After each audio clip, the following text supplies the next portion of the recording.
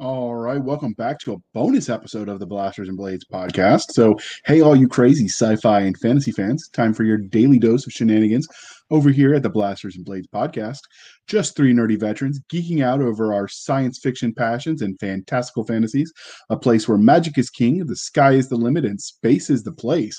So, without further ado, let me tell you what we're doing right now. We're getting ready to release some of the archive that we found from when we were the sci-fi shenanigans. We're going to get those up there for the posts that were brought down.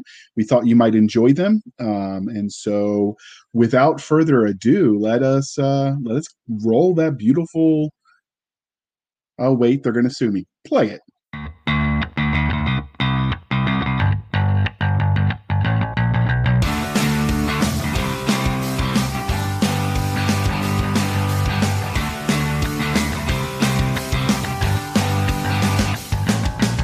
Hey, all you crazy sci-fi fans.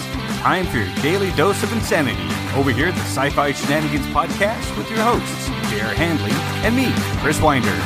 Just two nerdy veterans geeking out over our science fiction passions. A place where the sky's the limit, space is the place, and nerds run the world. Without further ado. All right, welcome back to another episode of the Sci-Fi Shenanigans podcast. Today, unfortunately, Chris Winder couldn't make it.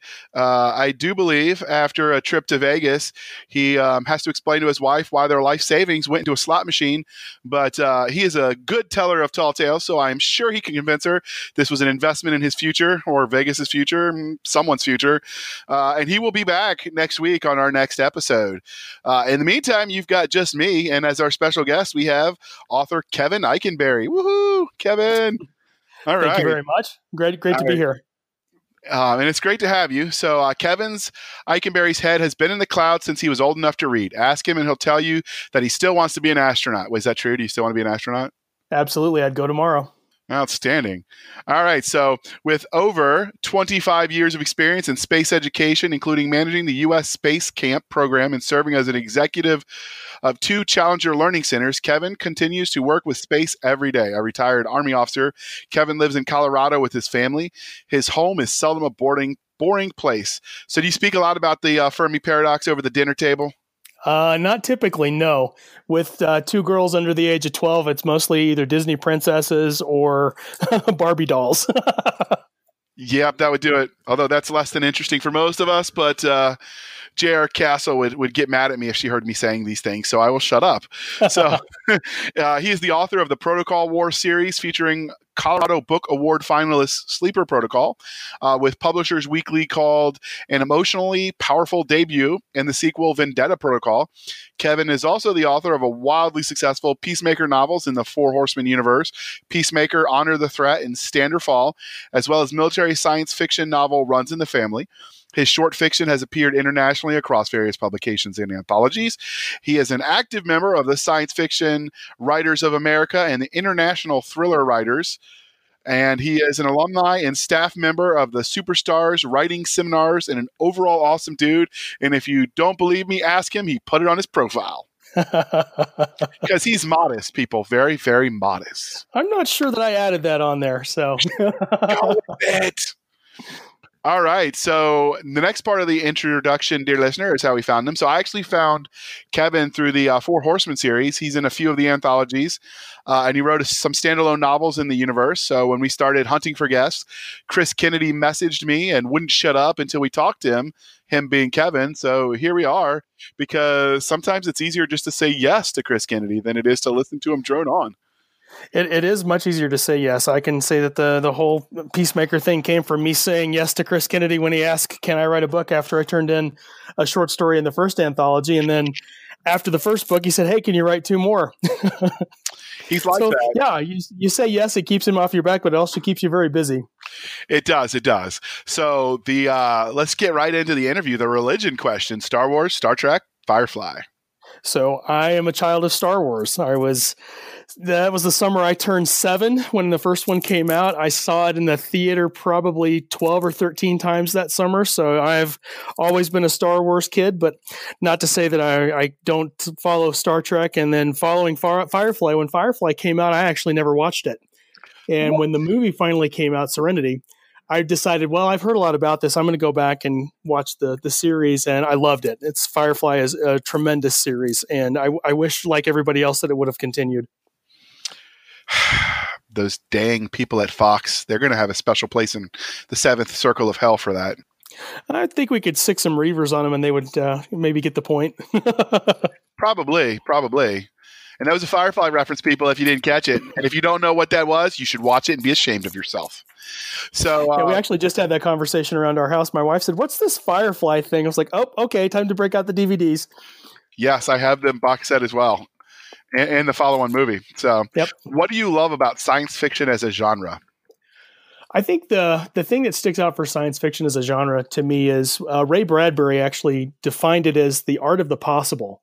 And when you start looking at science fiction, you know, in its early days, there was a lot of the gizmo stories. You know, they would be on an adventure and they need a certain gizmo, or they'd have to build something to solve it. So it was kind of the engineering conundrum problem.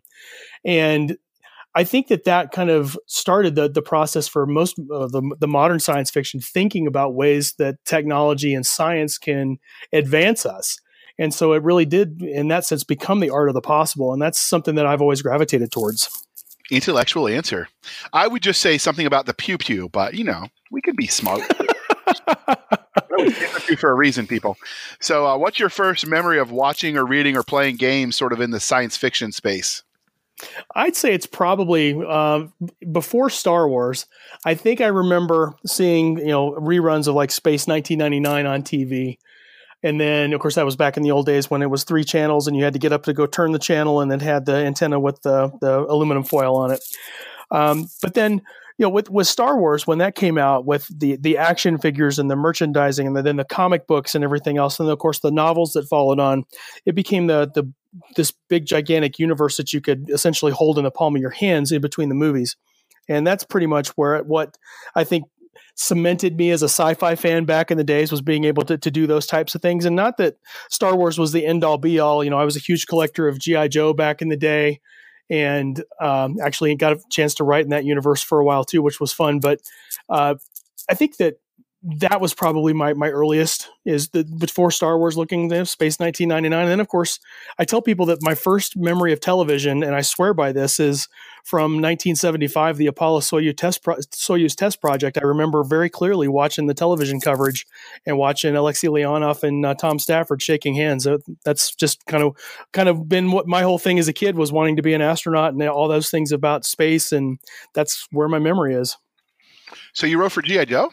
Like the comic? I did. I wrote back. It's unfortunately the program ended. It was in Kindle Worlds. Kindle had a program where you could actually write licensed fan fiction in a particular approved universe. And so G.I. Joe, A Real American Hero, was one of those. And I wrote a short story and submitted it, and it was accepted for publication, and it was one of their bestsellers. It was a lot of fun to write. It's a shame that the site's gone now, because I really love that story and I wanted to write a second one, but yeah, that was great. So is there any way you could pull that story out and put it in another universe, but save the story?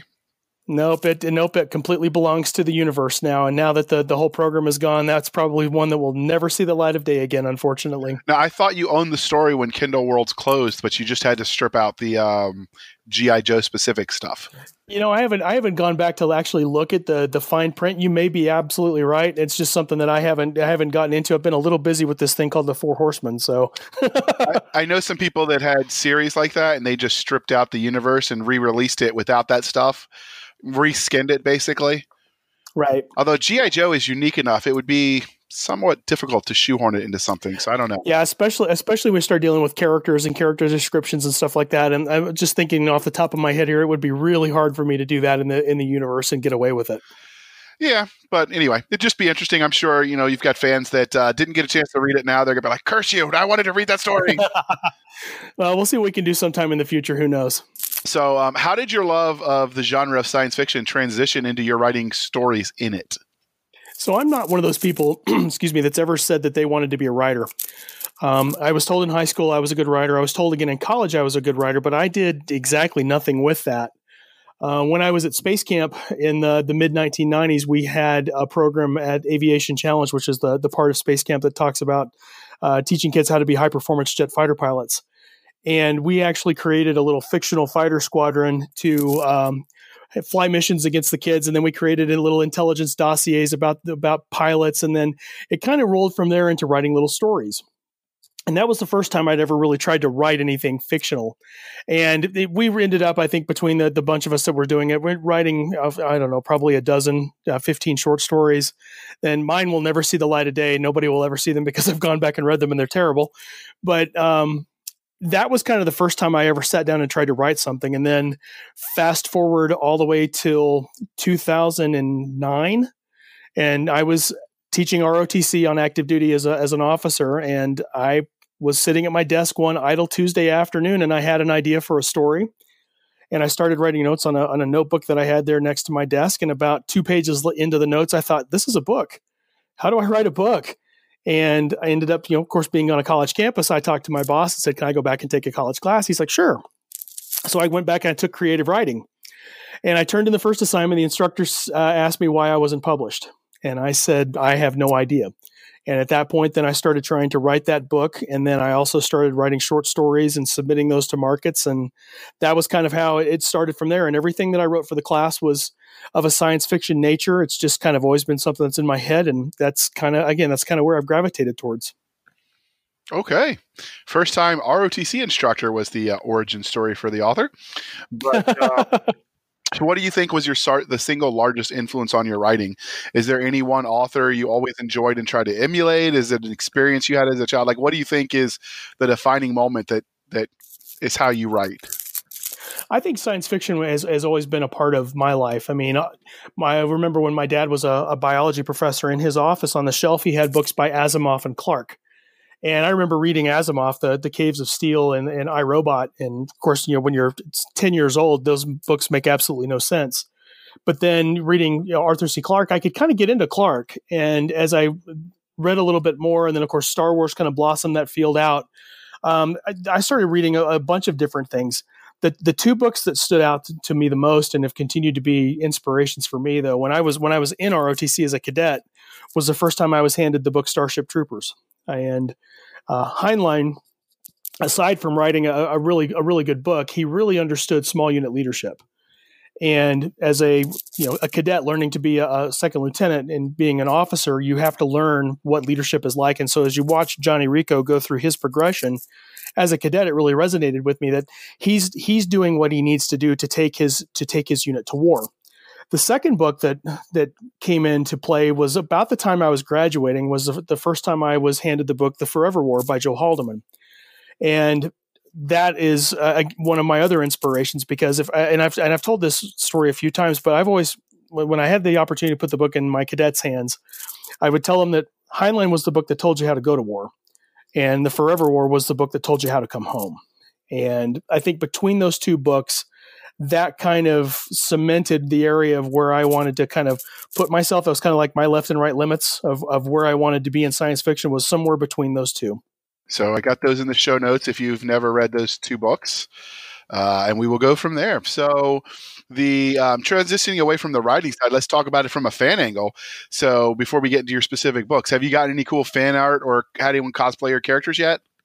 So from the fan art perspective, this is actually one that I was involved with. I was starting to do character design ideas for Jessica Francis, because I'd had some people that had reached out to me about cosplaying her. She's the Peacemaker in the Four Horsemen universe.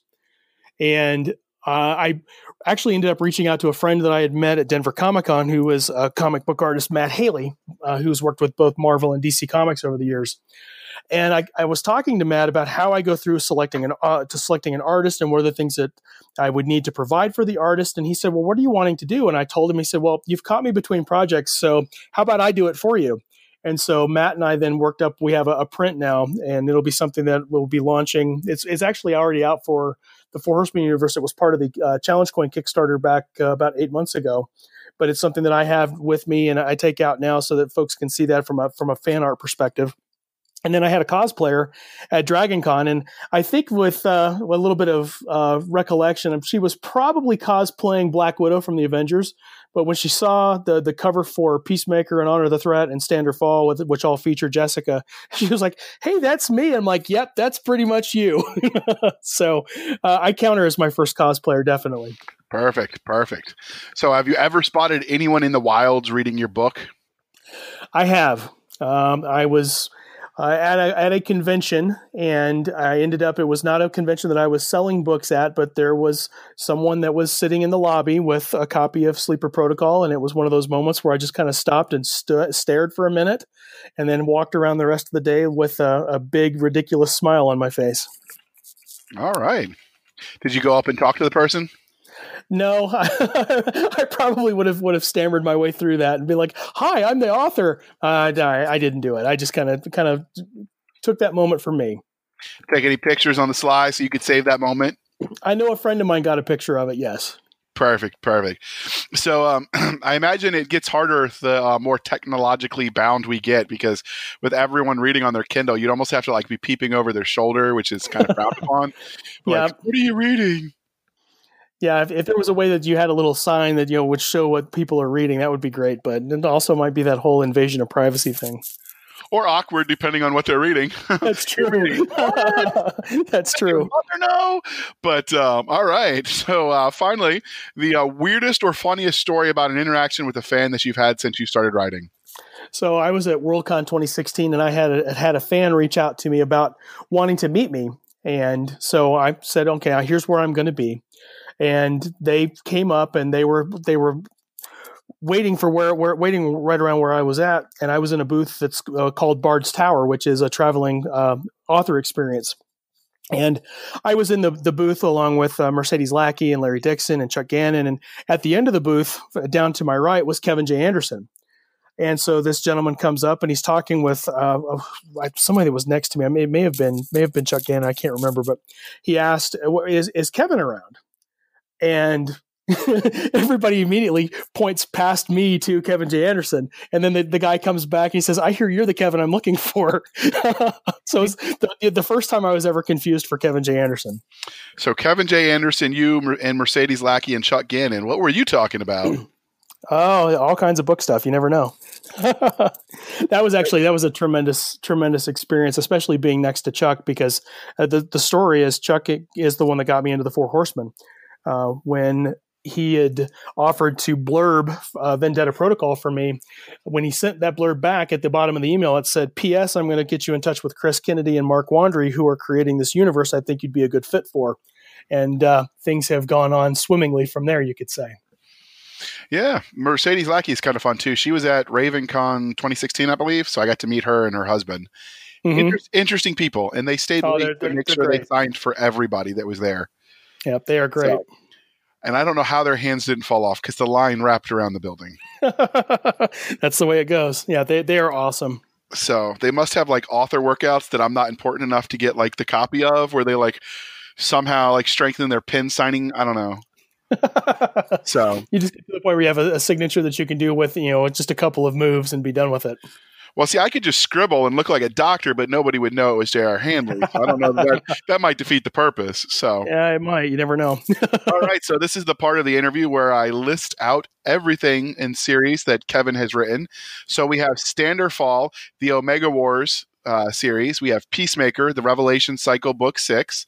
And we have Honor the Threat, the Revelation Cycle Book 12. I understand they're all part of a unified sort of trilogy, but they're spread out, interspersed in the larger universe, which is why I couldn't give you just a series name. He was in A Fistful of Credits, Stories from the Four Horsemen universe, which is obviously Four Horsemen Anthology, Gareth Red Thriller series, the Protocol Wars series, Science Fiction Writers Sample 2014 Anthology, Avatar Dreams, Science Fiction Visions of Avatar Technology Anthology, the Infinity Cluster Digital Science Fiction Anthology Volume 2, the Runs in the Family, which is a standalone novel, Dragon Riders, an anthology, Writers with a W, Lancer 1 novella in the Imprint War universe, Quick Fic Anthology, short story speculative fiction.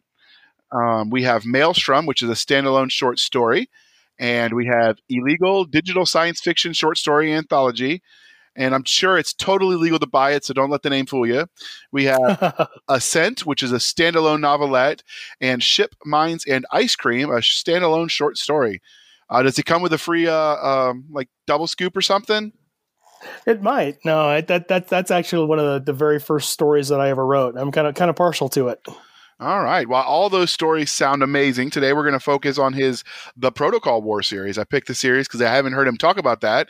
And we've done a lot of Four Horsemen stuff lately, so I didn't want to, make the audience get bored. Oh, those guys again. So how did you come up with the idea or premise for the series? Where did the spark of inspiration come from? I don't know that there was any type of particular spark. I was sitting at my desk one day, and of course, this is where I say, hi, my name's Kevin, and I have a notebook problem.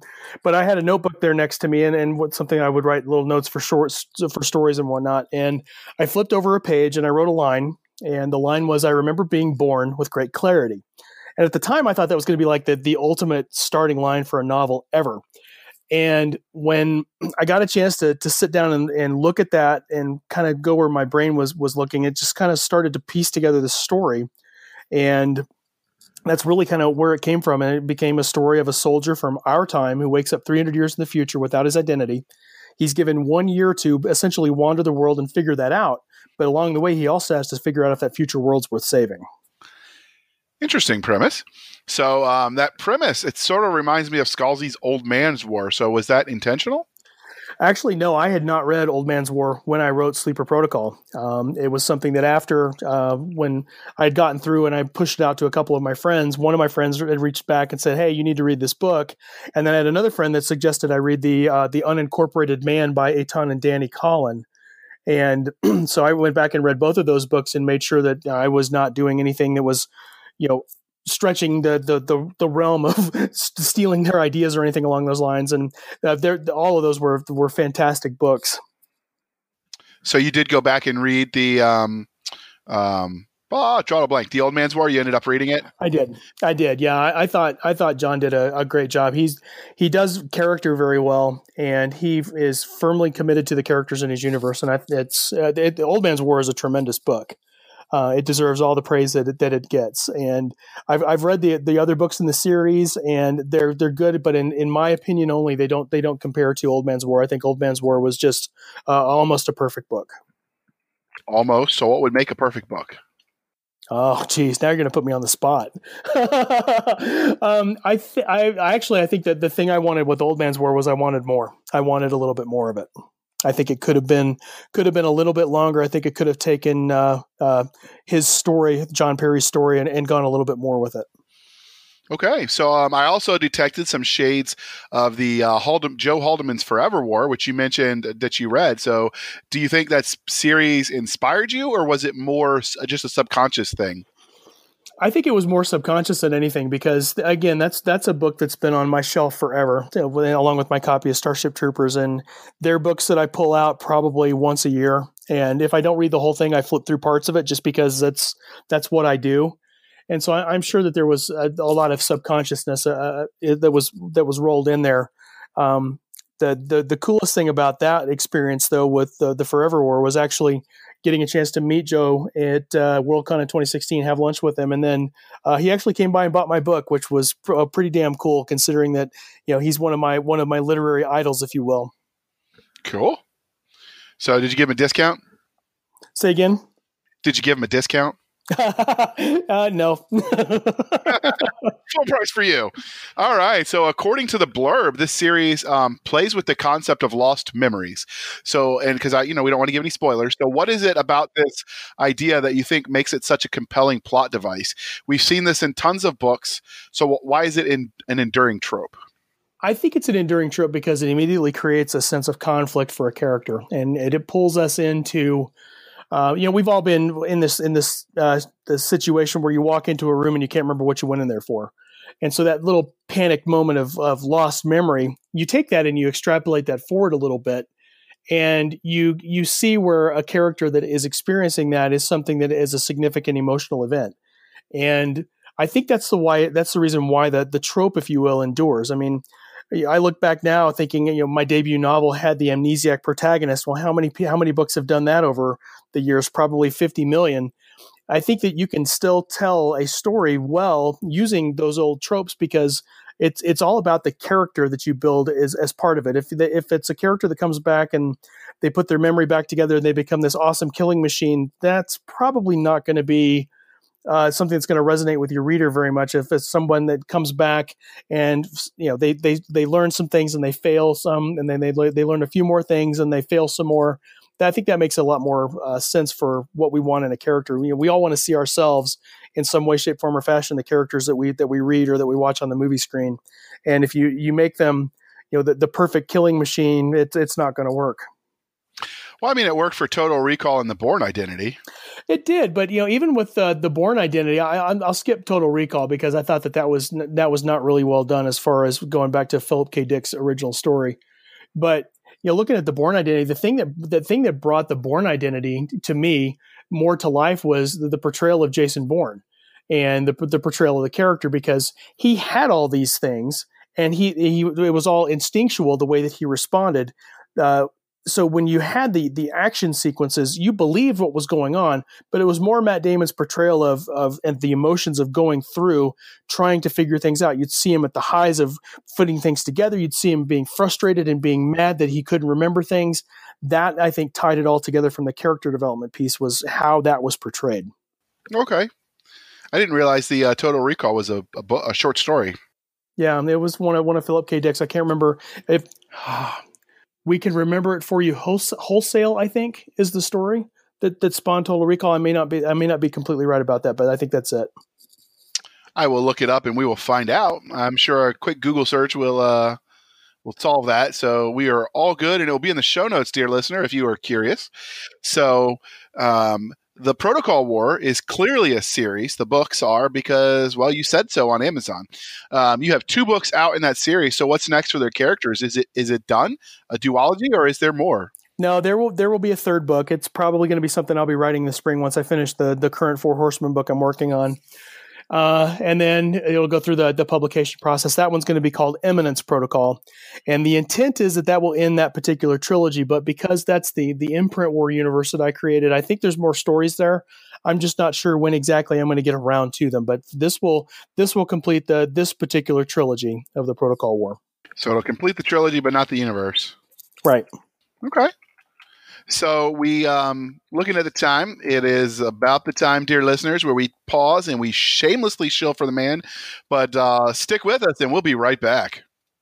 Well, hello, all you beautiful chicks and dudes of all sorts. This is Suave Rob Suarez, the XX Daredevil star of Suave Rob's amazing Saving Association, here with another saving tip, totally free from me to you, to help you save your so you can live to sit another day. Now, back in the day, when dudes were dudes, this one dude, Benchmark Bob, buddy of mine, he had this little accident. He tried frying up an egg when he was totally hammered, so he washed a pan, then didn't dry it, then put a load of butter in it, then turned on the heat. Well, when you do that, chicks and dudes, the water makes the oil go splatzo all over your own personal face. And good old Benchmark got his bench marked, if you know what I mean. Like, when he took his apron away from his face, it looked less like a face and more like someone had stepped on a pepperoni pizza. I don't like to think about it. But that goes to show you, you know? Always dry your pans before you put oil in them, man. Especially if you're frying an egg. Want to know where I learned all this gonzo shit? I got it all done up pretty for you in Suave Rob's XX Daring Do, the first book of Suave Rob's Awesome Adventures by J. Daniel Sawyer. Come share the awesomeness with me, my brothers, 'cause you never know. The ass you save may be your own. All right, welcome back, and thank you for sticking with us through that commercial interlude. We are still talking to author Kevin Ikenberry, and we just got done with our introduction, which was a little bit long-winded. It's all his fault. I swear I don't talk at all. It is my fault. No problem. So we were talking about the Protocol War and what his plans were for. So back to that universe, we all know that every literary universe has its own internally consistent technology and rules of science. So what sort of technology can we expect from these books? FTL, ray guns, teleporters? Spill it, sir. So I will tell you that this series is all about the hand wavium. So I have, artificial gravity. I have faster than light that's accomplished through space folding, time-space folding. Repulsor technology, so basically taking like a 100-ton main battle tank and putting it not on treads, but so it's repulsed, so it's actually floating above the ground, that sort of stuff. So yeah, there's a lot of different little technology pieces, but I don't tend to explain it very much at all. So yeah, you just have to go with the fact it's a little hand wavium. Hey, that works. So while with all the other universes that you've written in your thriller and all the stuff that you do in the ever expanding Four Horsemen universe, how do you keep it all straight in your head? Well, I mentioned I have a notebook problem. That helps a lot of ways, but there's still things that I will do, or that I will transpose into different universes, and I think that's going to happen just because you've got so many things going on in your head. And thankfully, I've got a good team of beta readers that help me catch that stuff, or Mark Wandry and Chris Kennedy with the Four Horsemen books. They'll catch stuff and be like, "Hey, what's going on here? Oh yeah, sorry, I'll fix that." That sort of thing. So the thriller universe, the Gareth Red thrillers, that's by my friend Nick Thacker. And that was an experience of me trying to write a modern day thriller. So that was a little bit different. And so I didn't have to worry about my notebooks with, here's the things I've been working on with this particular universe, or this piece of technology, or how this unit looks, that sort of thing. There was more basically, here's a storyline taking place today, and how does that work with this character? And that was a lot of fun. It was a good experience to kind of break out of what I normally do. All right. So did you find it different writing a thriller versus writing science fiction? Very, very. The thriller was very challenging. I mean, keeping up the pacing, keeping up the adrenaline of the book. I mean, it's a short book anyway, but just trying to keep that pace and keep that going so that there's always something happening in the next turn of events was very challenging. I think it's going to play well in with some of the other things that I want to write later on. But it was very cool to actually put down the science fiction pen for a while and pick this up and go. All right. So are you ever worried, and this is the one Winder normally asks because it's his paranoid delusion, but are you ever worried as you keep writing more books, you'll eventually go to a convention and find a fan who knows more about a specific universe than you? I would love that, because I'd probably pay them to put some of those ideas and notes down on paper for me. I would totally love that. When they ask, like, oh, the deeper meaning, oh, did you really mean, was this symbology of fill in the blank? I'm just like, you caught that? That's the best answer. You just go with it. I again, going back to Ray Bradbury, there's a story I think about him sitting in an English class, and they were talking about, or it may not have been Bradbury, it may have been someone else, but talking about why the drapes in a particular room were blue and that they symbolize this particular thing. And he's like, no, they just were blue. That's how I saw them. So I've heard that. There doesn't have to be a deeper meaning to everything. I've heard that about Robert Frost on a Road Not Taken, about why he went left and versus right. And he said essentially the same thing. So I don't know if that's true or if it's just one of those tropes, but the idea is sometimes a cigar is just a cigar. Exactly. So that's exactly it. Totally feel that one. So is this the Protocol universe? Is that one you see having room to expand with other authors, like the Four Horsemen world you play in, or are you going to keep this one all to yourself? I don't know at this point. I think that I want to tell a few more stories there, but I've had some interest in other folks of being able to look at this, because the idea with the imprint war is that there's 200 soldiers from the 20th century who had good enough DNA samples and memory samples that were taken from basically studies for mild traumatic brain injury. And those scans and their DNA samples were enough that they could actually graft them together and imprint their memory on a genetic descendant. And so, I've told one story and runs in the family. I've got another one in the Protocol War series. So there's 198 that are still out there. So there's room to play if I want to do it. Now, do you ever say why the people from the future can't do it? Yeah. So basically what's done is that, in that particular universe, Earth has reached a state of passivity. We are completely at peace. There is no war. Armies don't exist. There is nothing along the lines. I mean, it's basically, you would think it's like a utopia, but it really isn't. It's still the people in power doing what they do, but essentially the population has been pacified. And when they realize that there's this intergalactic threat that's coming, they have no one to wage war. And so that they reach back to the 20th century with these very rare samples to try to do so. There is I'm drawing a blank. There's an Army guy that wrote one similar to that, and I can't remember his name. I want to say it was the Peacemaker trilogy, but that doesn't sound right. That would be me. No, I mean, it's similar, but it's basically the same premise that humans became very passive. So I will find out the name of that series because there's another Army guy that wrote it, and I'll get that in the show notes. Dear listener. Cool. Yeah, I'd like to see that. And I will get it to you as well. I'll make a note of that to the notebook that's sitting right next to me. All right. So I will get that, dear listener, rather than you listen to silence while I try to remember. Maybe it's the Peace Warrior. Maybe that's it. That could be it. Yes, it's the Peace Warrior trilogy by author Stephen L. Hawke. Oh, okay, cool. And, I will look that up. It's a good story. I beta read some of the follow-on books, but he's hardcore dedicated to his series. He tattooed some of his characters. I'm not that dedicated. Sorry, dear listeners. So the series has aliens in it. So how did you come up with them? Do you let nature inspire you with sort of analogs, or you try to create something from whole cloth? A little bit of both. There's certainly things. I mean, when you start talking about creating an insectoid race, you tend to gravitate towards things like a praying mantis, that sort of thing. When you start dealing with other races, I mean, there were different things that I saw. Combinations of something like the creature from the Black Lagoon crossed with a predator. That type of thing. So you start putting some of those things together, and then some you just kind of spin out of thin air and just kind of go with. So there really wasn't a conscious effort to design the aliens in advance. It was, here's an idea of what the species name is, and then I see them as an insectoid race, and then go. How do I describe that, and how do I put that together and go from there? Okay. That makes sense. Sometimes it's, on the one hand, you want it to be truly alien, but if you go too far out, then your reader is going to have a hard time relating. So absolutely, it's a delicate tightrope to walk.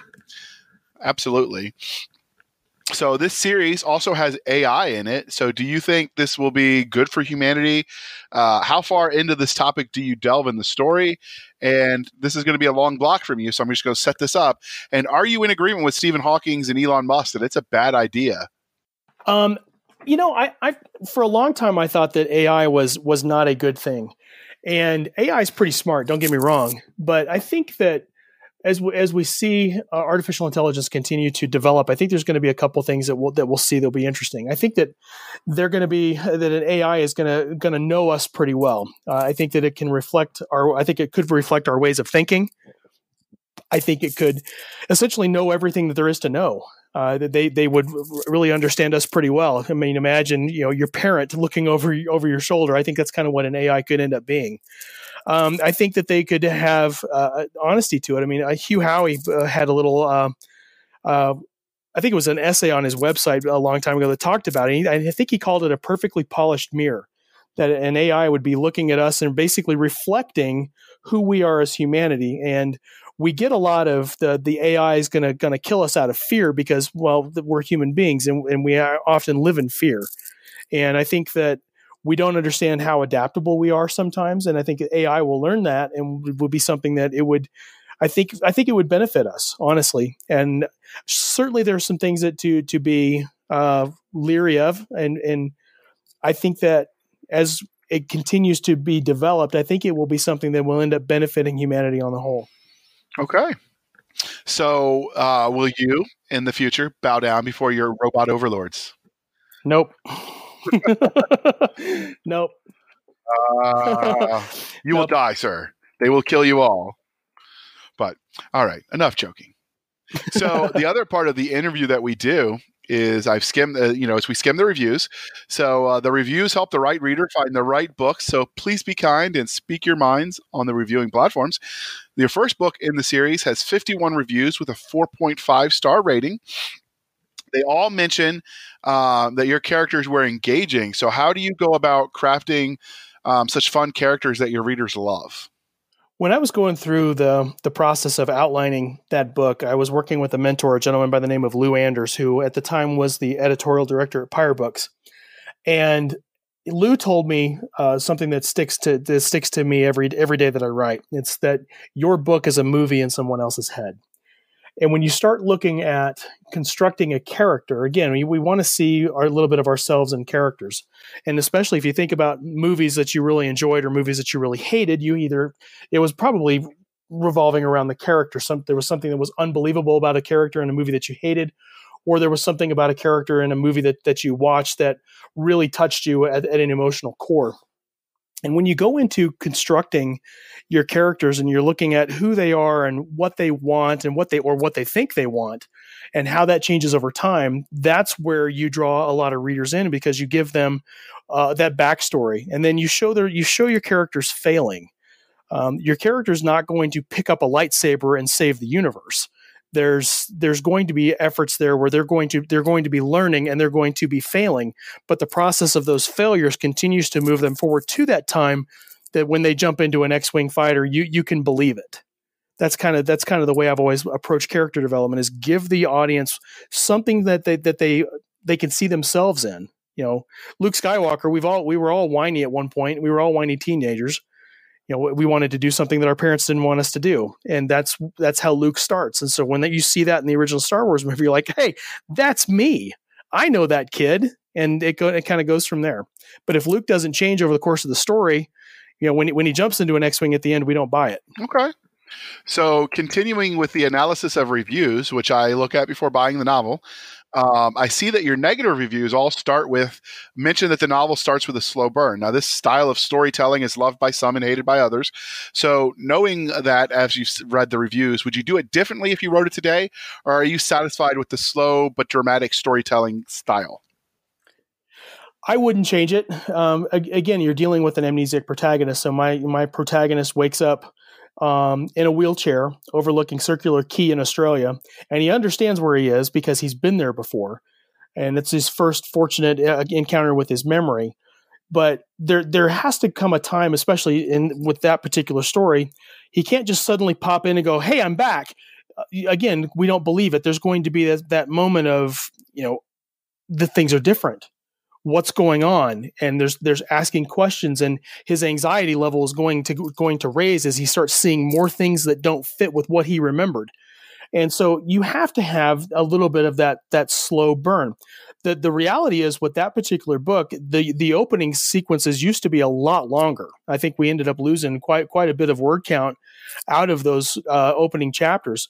But all of that slow burn takes place essentially in 3 chapters. And then the character's out running, not running, but he's out doing what he needs to do to recover his memory. So I think in that particular case, it worked. I think there's other stories where you have to get into a story fairly quickly. I mean, movies have trained us to do this. When I teach classes on story structure, most movies give you the call to adventure, the big moment where things are going to change, the inciting incident, if you will, at like the 10 or 12 minute mark. So you've essentially got about that much time comparatively in a book to get your audience hooked on your character before you start the story. And when you start going beyond what they think that point is, then yeah, you're going to get the negative review for a slow burn. But this particular case with Sleeper Protocol, no, I wouldn't change it at all. Okay. I mean, I don't necessarily have a problem with it. I just, recognizing that sometimes we learn as we go. But the overall, like I said, the readers loved it. 4.5 stars over 51 reviews. So, and that is as of recording on the 13th of November. So this is after the great Amazon review purge. So maybe there were more and even higher review. So moving back to the positive reviews, I just think the negative ones can be helpful. I saw one that was like, "This is just splatter porn gun violence story with no real." I'm like, dude, sign me up. You sold me.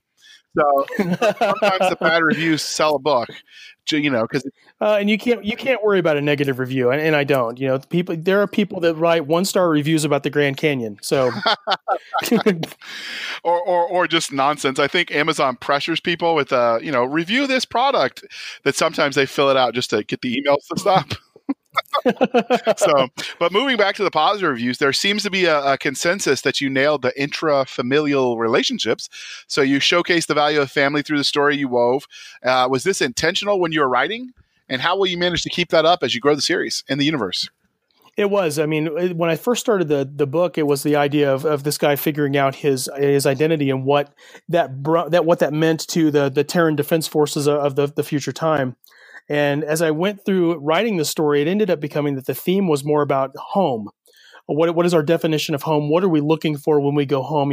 Tom Wolfe talked about, I think it was in Bonfire of the Vanities, that you can't go home again. And what does that really mean for someone who's woken up essentially out of time? And in this particular case, he does try to go home. So he wants to find that familial relationship. He wants to have something that he can't necessarily have. And I think in a lot of cases with at least with that particular book, there's a lot of me in there. A lot of dealing with family, there's a lot of history, a lot of some of the personal experiences that I've had over time, all kind of wove into what the character is and what he discovers along his journey. So I think that building on that and going forward, I did kind of the same thing with Vendetta Protocol. And I think as we get into the third Protocol War novel, it will continue because it's an integral part of the characters. It's not necessarily just knowing that they have come back to a new future, but they've come back not necessarily with old values, but they've come back with something that's very different to the world around them. And I think that's, again, creates conflict, and that creates a good story. All right. So there, any updates about other forms of media coming out about these series, RPGs, movies, video games, audiobooks, the like? Nothing really with the Protocol War series. I'm still waiting to hear when we're going to get an opportunity to do an audiobook for Vendetta Protocol. That one is lagged behind, which is not surprising given the state of the industry right now with so many people going to audio. But once I hear about that, that'll be something to come out. Then the main stuff that we're still looking at on the Four Horsemen universe, we do have a game coming out with the Four Horsemen, and there's been a lot of talks about some other stuff that's super secret still. So I think there's still going to be things that are going to be coming out from all the series at some point. All right. Because we like to do, you heard it here first, I'm going to tell you what the super secret thing is. So pull up your chairs, get your listening ears on, but don't tell anybody. All right. Mark Wandry is going to write a My Little Pony Space Marine story. You heard it here first. I think you might have just signed your own warrant there, buddy. So the audiobooks is interesting. I've heard that Amazon is trying to start like a school to teach people to do the voice acting, because you got everybody funneling into that one little narrow gap because they want the R.C. Bray or the Luke Daniels, and it's going to be interesting to see how that Academy for audiobook narration plays out. Well, it's another thing that people can do from the comfort of their own home. It's become something you can do as a home-based business, and I've worked with a couple different narrators now who have done that. I've known authors who have done their own podcasting and their own recordings by setting up their microphone in the closet and reading their work in the closet where the clothes dampen the sound and everything. So it's very easily done if you do it the right way. They must have bigger closets than me. You and me both, buddy. So was there anything specifically about the Protocol War series that we didn't ask that you want to tell us before we move on? I think that the thing that I gravitate towards with the Protocol War series is it's not necessarily pure military science fiction, and it's not necessarily pure military or pure science fiction thriller. It's kind of somewhere in between the two. And I think that it's one that people would take a look at it and go, well, that doesn't seem like military sci-fi. Well, it's there. Or that looks too much like a thriller. Well, it's really not. So it's kind of in between the two. So I think that if you're a fan of both mil sci-fi and any type of thriller, that you'd probably enjoy the book. Okay. Now, since you've written this novel in the alien invasion subgenre, what is your biggest pet peeve when you read about aliens? Remember, speak generally, because we don't need to call anybody out. Karma is a thing.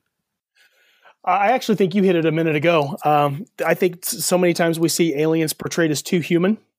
But I think that's also a fine line. If you take an alien and you make them completely alien, you're going to have a hard time keeping your reader involved. So I think that the stories that really do that well, that introduce an alien that's not human in any way, shape, form, or fashion, I think those are the ones that we like from the alien invasion subgenre. When we start looking at, when you go all the way back to War of the Worlds, you didn't know the Martians. All you knew about the Martians was that they were just here to kick ass and take names. And so you didn't really get involved with them. But as you start seeing aliens being involved from storylines like through Star Trek and through Star Wars, you start seeing how everybody interacts, and it becomes something that's interesting. But at the same time, if they're too human, it doesn't. It's almost like a cop out. So I think that's the thing that bothers me the most, is that sometimes we make our aliens too human. Fair enough. So following that, what about Aliens Done Right? Which author or series has the best aliens in science fiction? Obviously, you'd give yourself top billing. So other than you, who would you pick? There's too many to name, honestly. David Brin has done some great stuff with his Uplift books. Chuck Gannon's Kane Riordan series is a fantastic series where he really differentiates the different alien races and their capabilities and how they understand. Chuck Gannon. Okay. And his what series? I'm sorry, you cut out for just a second. Oh, sorry. Yeah, Chuck Gannon and the Kane Riordan series. Yeah, that's Fire with Fire, Trial by Fire, Raising Kane, and Kane's Mutiny are the 4 books that are currently out in that one. And Chuck does a great job with his aliens as well. When you look at how different alien races, I'll plug some of the 4 horsemen as well. Dealing with the different alien races, I think I can't think of any of the authors out of the 4 horsemen universe that have not done that well. Mark Wandry's done it well. Chris Kennedy and Casey Ezel, Marisa Wolf, Christopher Woods.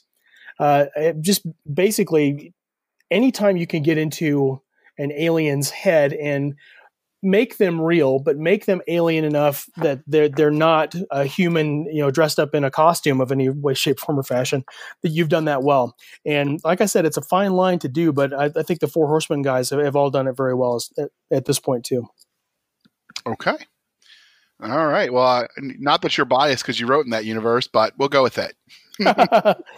Well, you got to remember too. It's what I've been reading a lot of as I've been writing books too, because there's so much interest in the universe now, and it's grown so quickly over such a short period of time that if I'm not reading a lot of those books, I'm getting left behind.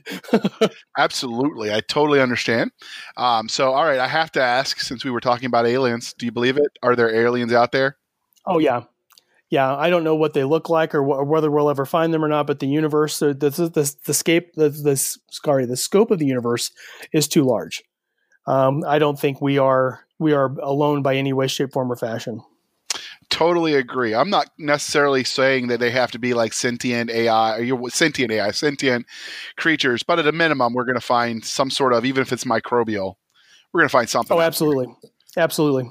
So, and if it's microbial, technically that makes it alien life.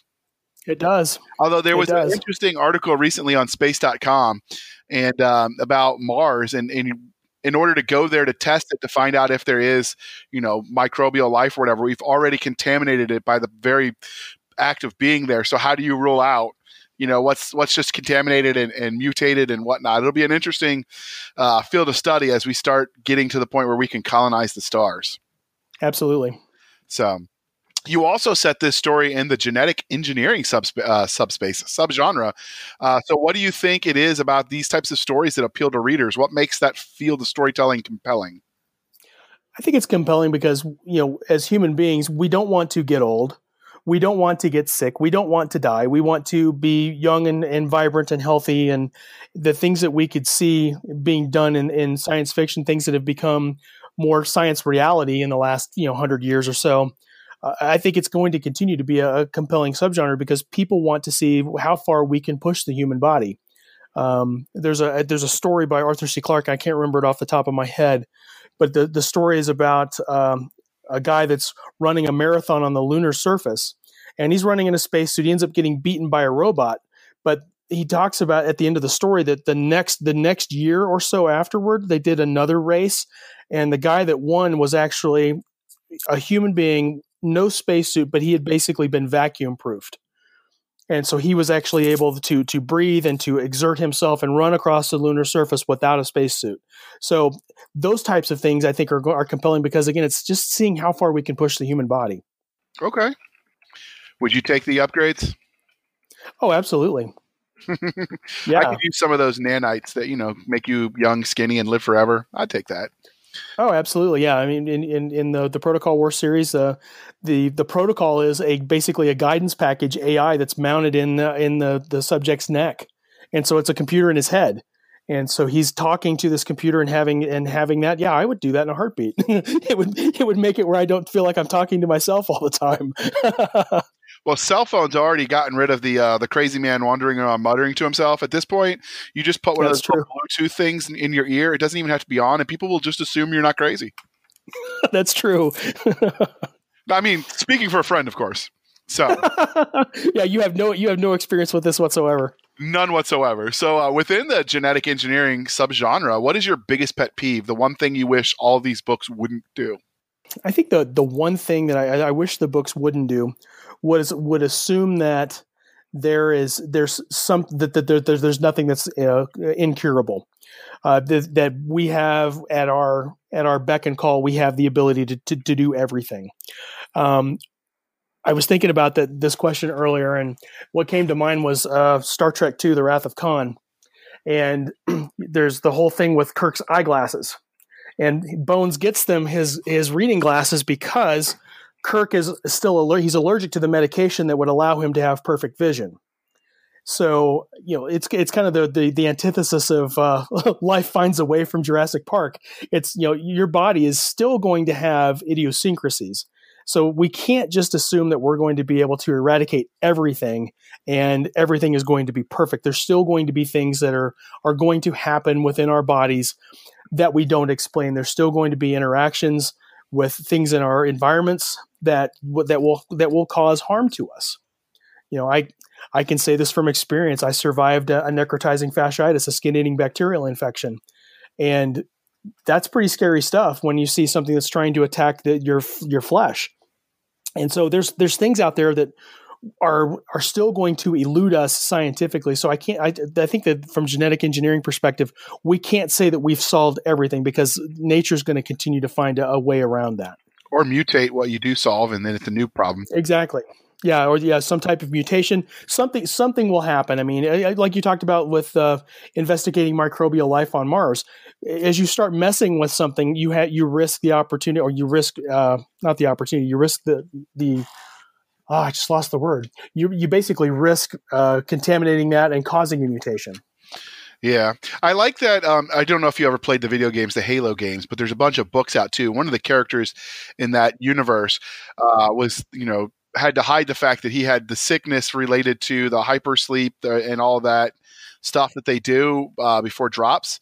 So I like the idea that, as you develop new technology that yes, you might solve this, but you have these other problems that come in.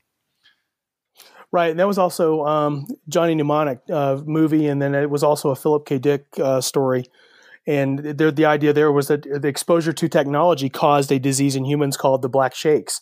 So you have, again, exposure to different things causes something else to mutate or to happen. I think, the idea that everything is perfect gets a little boring. So, but all right. So what is it among, or who among the genetic engineering novels do you think does it right? Which are your favorite? At the risk of keeping this short, I'll kind of put it to where what I consider one of the standards was Michael Crichton. Michael Crichton did Jurassic Park, obviously, which if you've not read the book, you definitely need to read the book because it goes a lot more into the science aspect of how they created the dinosaur clones and that sort of thing. He also did it. I'm trying to remember. Well, the Andromeda Strain, and then there's another book that I can't remember of his off the top of my head. But he applies the science to it and makes it readable. And of course, when you're writing science fiction, especially the harder, more literate science fiction, you've got to make it palatable to even the reader that's going to pick up the book in the airport. And I think that's what Crichton did very well. So when you actually read the book, you have an understanding at a kind of a very macro level of the science that's going on. So it puts the pieces together that you may have forgotten since freshman biology in high school, but it puts those together. You're like, oh, okay, yeah, I totally get that. Or, you slept through freshman biology. I mean, again, speaking for a friend. Again, not from personal experience at all. The reason I took the Betty Crocker version of all the sciences when I was in college. But all right, so Michael Crichton's a good answer, and those are good stories. And the movies missed some of the best subplots in those. It's a shame. Mm-hmm. So, but enough about your books, Kevin. So shameless plugging is over. What are you reading in the genre of science fiction? Right now, I've actually got Chuck Gannon's Kane Riordan series that's here on my desk. I've been working through that. It was one that I stopped reading after book one, was about the time that Sleeper Protocol came out, and I turned back and have been going through that. I talked about going through the Four Horsemen universe. I'm working through Sinclair Scorpions by P.P. Corcoran right now. And that's for reasons because he involves the second human peacemaker, Nikki Sinclair, and we may have plans for something in the future. Who knows? That could be you heard it here first sort of a thing, but we got to get to the point where we can actually put that together and see what the idea might be. And then when I'm actually in the middle of writing a project, I'm in the middle of my next Four Horsemen book. It'll be called Death Angel. I actually read a lot of nonfiction, and I have on my desk the memoir of George S. Patton called War as I Knew It. So I do a lot of nonfiction when I'm actually in the middle of writing. Patton was an interesting fella. He was. I don't think he gets as much credit as he may have been due. He had the famous quote, "The object of war is not to die for your country, but make the other sorry son of a biscuit eater die for his." Smartest thing I ever heard. Yep. Yeah, and of course, if you haven't seen the movie with George C. Scott, there's a reason why he got the Oscar for that. It's a fantastic movie too. But now you've got to convince the young kids that that's not really him, that that's the movie adaptation of his life, not his real life. Because some of it, I mean, they did pretty good keeping true to the history, but some of it was definitely, Yeah. But anyway, that's the magic of Hollywood. So finally, we like to remember the science that makes science fiction fun. So are there any new scientific breakthroughs you're following or excited by? I think one that it's happened within the last couple of weeks, but it was fascinating to me was NASA had been doing some high altitude parachute testing for the Mars 2020 platform, and they launched a bunch of different rockets carrying different types of parachutes with different ballasts to see what they could do, and they actually broke the world record for fastest deployment of a parachute. So this parachute that they had was carrying a load of 67,000 pounds, which is the heaviest ever payload for a parachute. And it's essentially like 85-90% heavier than the payload that it's going to have to deliver to Mars. But it deployed this parachute in 0.4 of a second. Ooh, hot dang. So high altitude supersonic parachute deploying in 0.4 of a second to slow down this payload to be able to bring it down to Mars. I thought that was amazing. It was called ASPIRE, Advanced Supersonic Parachute Inflation Research Experiment. ASPIRE. Let me make that note, and I'll find a link for you, dear listener. All right, so I'm going to do a run through of the notes Chris had, just real quick, and then I will link to it in the Sci-Fi Shenanigans Facebook group because, yeah, he picked an article that's too smart for me, but he's not here, so I'm going to read it. So, Axion's first space thrusters could launch on a CubeSat this weekend. So remember, as we record it, it's the 13th. Of November 2018. So Natalia Bailey this is from the article, was always interested in space, but it wasn't until she was sitting in a university class on propulsion that she realized she wanted to do more with her life. She was always struck by how little engineers knew about electric propulsion systems compared to the traditional chemical fuel-powered equivalents. In 2014, she co-founded her own company, and if all goes well, the first rocket will be launching this weekend, which would mean that, as we record this on Tuesday, it would have just launched. I have not seen anything come out yet about the updates on this, but Bailey's company, Axion Systems, is starting with the modest science project, thanks to the help of a team of high school students from Irvine, California, who built a CubeSat using Axion technology. And she thinks it's totally cool that, building a CubeSat satellite at this point is a high school work because it sort of blows your mind when you think about how sci-fi futuristic that was even a decade ago. So his thoughts on it was the satellite just launched, and basically once the satellite deploys, it will be able to photograph Venus and other targets much quickly because Cube satellites, I believe, will be able to go faster. I'll link the article because I'm the knuckle dragger in the group. They're hoping to radically improve our knowledge of space with better satellite technology. Which will be huge if we want to colonize the stars. We kind of have to know where we're going. So I will make a note of getting that in the Facebook group ASAP. So it will probably already be there when you're listening, dear listener. Moving on to something I can speak about without sounding like a total moron. So my article, future spacesuits should be beautiful and not just for space. Here's why. That is the article from space.com. So from the article, the stereotypical image of an astronaut is shaped by their spacesuit with its puffy white body and boxy backpack holding the life support. Dava Newman, an aerospace engineer from Massachusetts Institute of Technology, wants to change that. She is designing what she hopes will be the next generation of spacesuits, which will give the life-saving devices the bulk and style of something more like athletic or camping equipment. So her quote, "We're going to Mars not just to sit in the habitat, we're going there to explore. So we don't want you to fight the spacesuit, we want you to find life on Mars." And so basically, we're going to see cooler and more functional spacesuits for our future astronauts because the rule of cool, people, the rule of cool. That is the article. And as you can see why I took the idiot article and Chris took the smart people one. Moving on from that, because my wife is probably giggling maniacally in the background now. Kevin, how can listeners find you? Well, I have a Facebook author page, Kevin Ikenberry author. You can find me there. I have a Twitter account at the writer Ike. That's TheWriter Ike. And then I have my website is kevinikenberry.com. It's in a little bit of repair right now. We're getting ready to launch a new website. Should be all functional by the first of the year. And when that launches, there'll be a free short story for folks to sign up for a reader's list and that sort of thing. So working on that.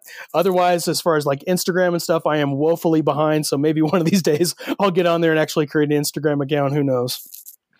All right. And this is normally where I ask Chris, but he's lazy and, hiding from his wife. So I will say how you can find us.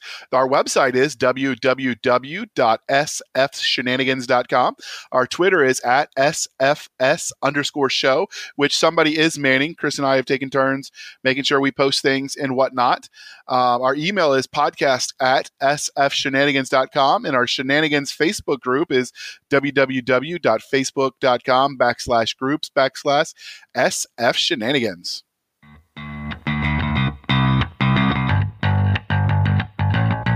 Thank you for spending some of your precious time with us. For Chris Winder, I'm J.R. Hanley, and this was the Sci-Fi Shenanigans Podcast. We'll be back next week at the same time, where we'll indulge our love of space and all things that go boom. All right. Thank you for sticking with us through that archived episode that was in the digital memory hole that we found. We thought you'd enjoy it. So thank you for spending some of your precious time with us. For Nick Garber and Doc Seska, I am J.R. Hanley, and this was the archive for the Blasters and Blades podcast. We'll be back at our regular scheduled time where we'll indulge our love of nerd culture, cheesy jokes, and all things that go boom.